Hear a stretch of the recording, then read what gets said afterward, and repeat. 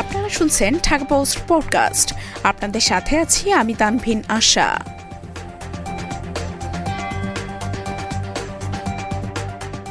ময়মনসিংহ এক্সপ্রেসের বগি ফের লাইনচ্যুত, ট্রেন চলাচল বন্ধ।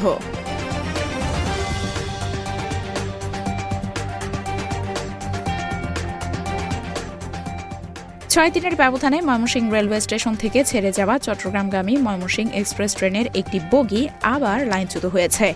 শনিবার সকাল 8:45টার দিকে নগরীর কেওয়াটখালী এলাকায় এই ঘটনা ঘটে। এর আগে গত 11 ডিসেম্বর পলাশপুর এলাকায় একই বগি লাইনচ্যুত হয়েছিল। এদিকে ট্রেনটির একটি বগি লাইনচ্যুত হওয়ায় ময়মনসিংহ গরিপুর রোডের ময়মনসিংহ ভৈরব, ময়মনসিংহ মোহনগঞ্জ, জারিয়া ঝাঞ্জাইলগামী রেল চলাচল বন্ধ রয়েছে।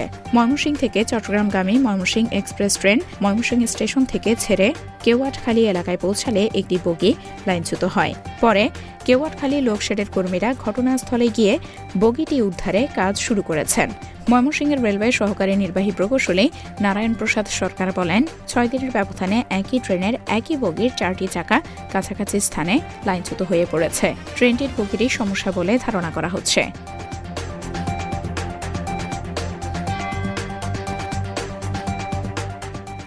এতক্ষণ শুনছিলেন ঢাকা পোস্ট পডকাস্ট। দেশ বিদেশের সর্বশেষ খবর জানতে ভিজিট করুন www.dhakapost.com।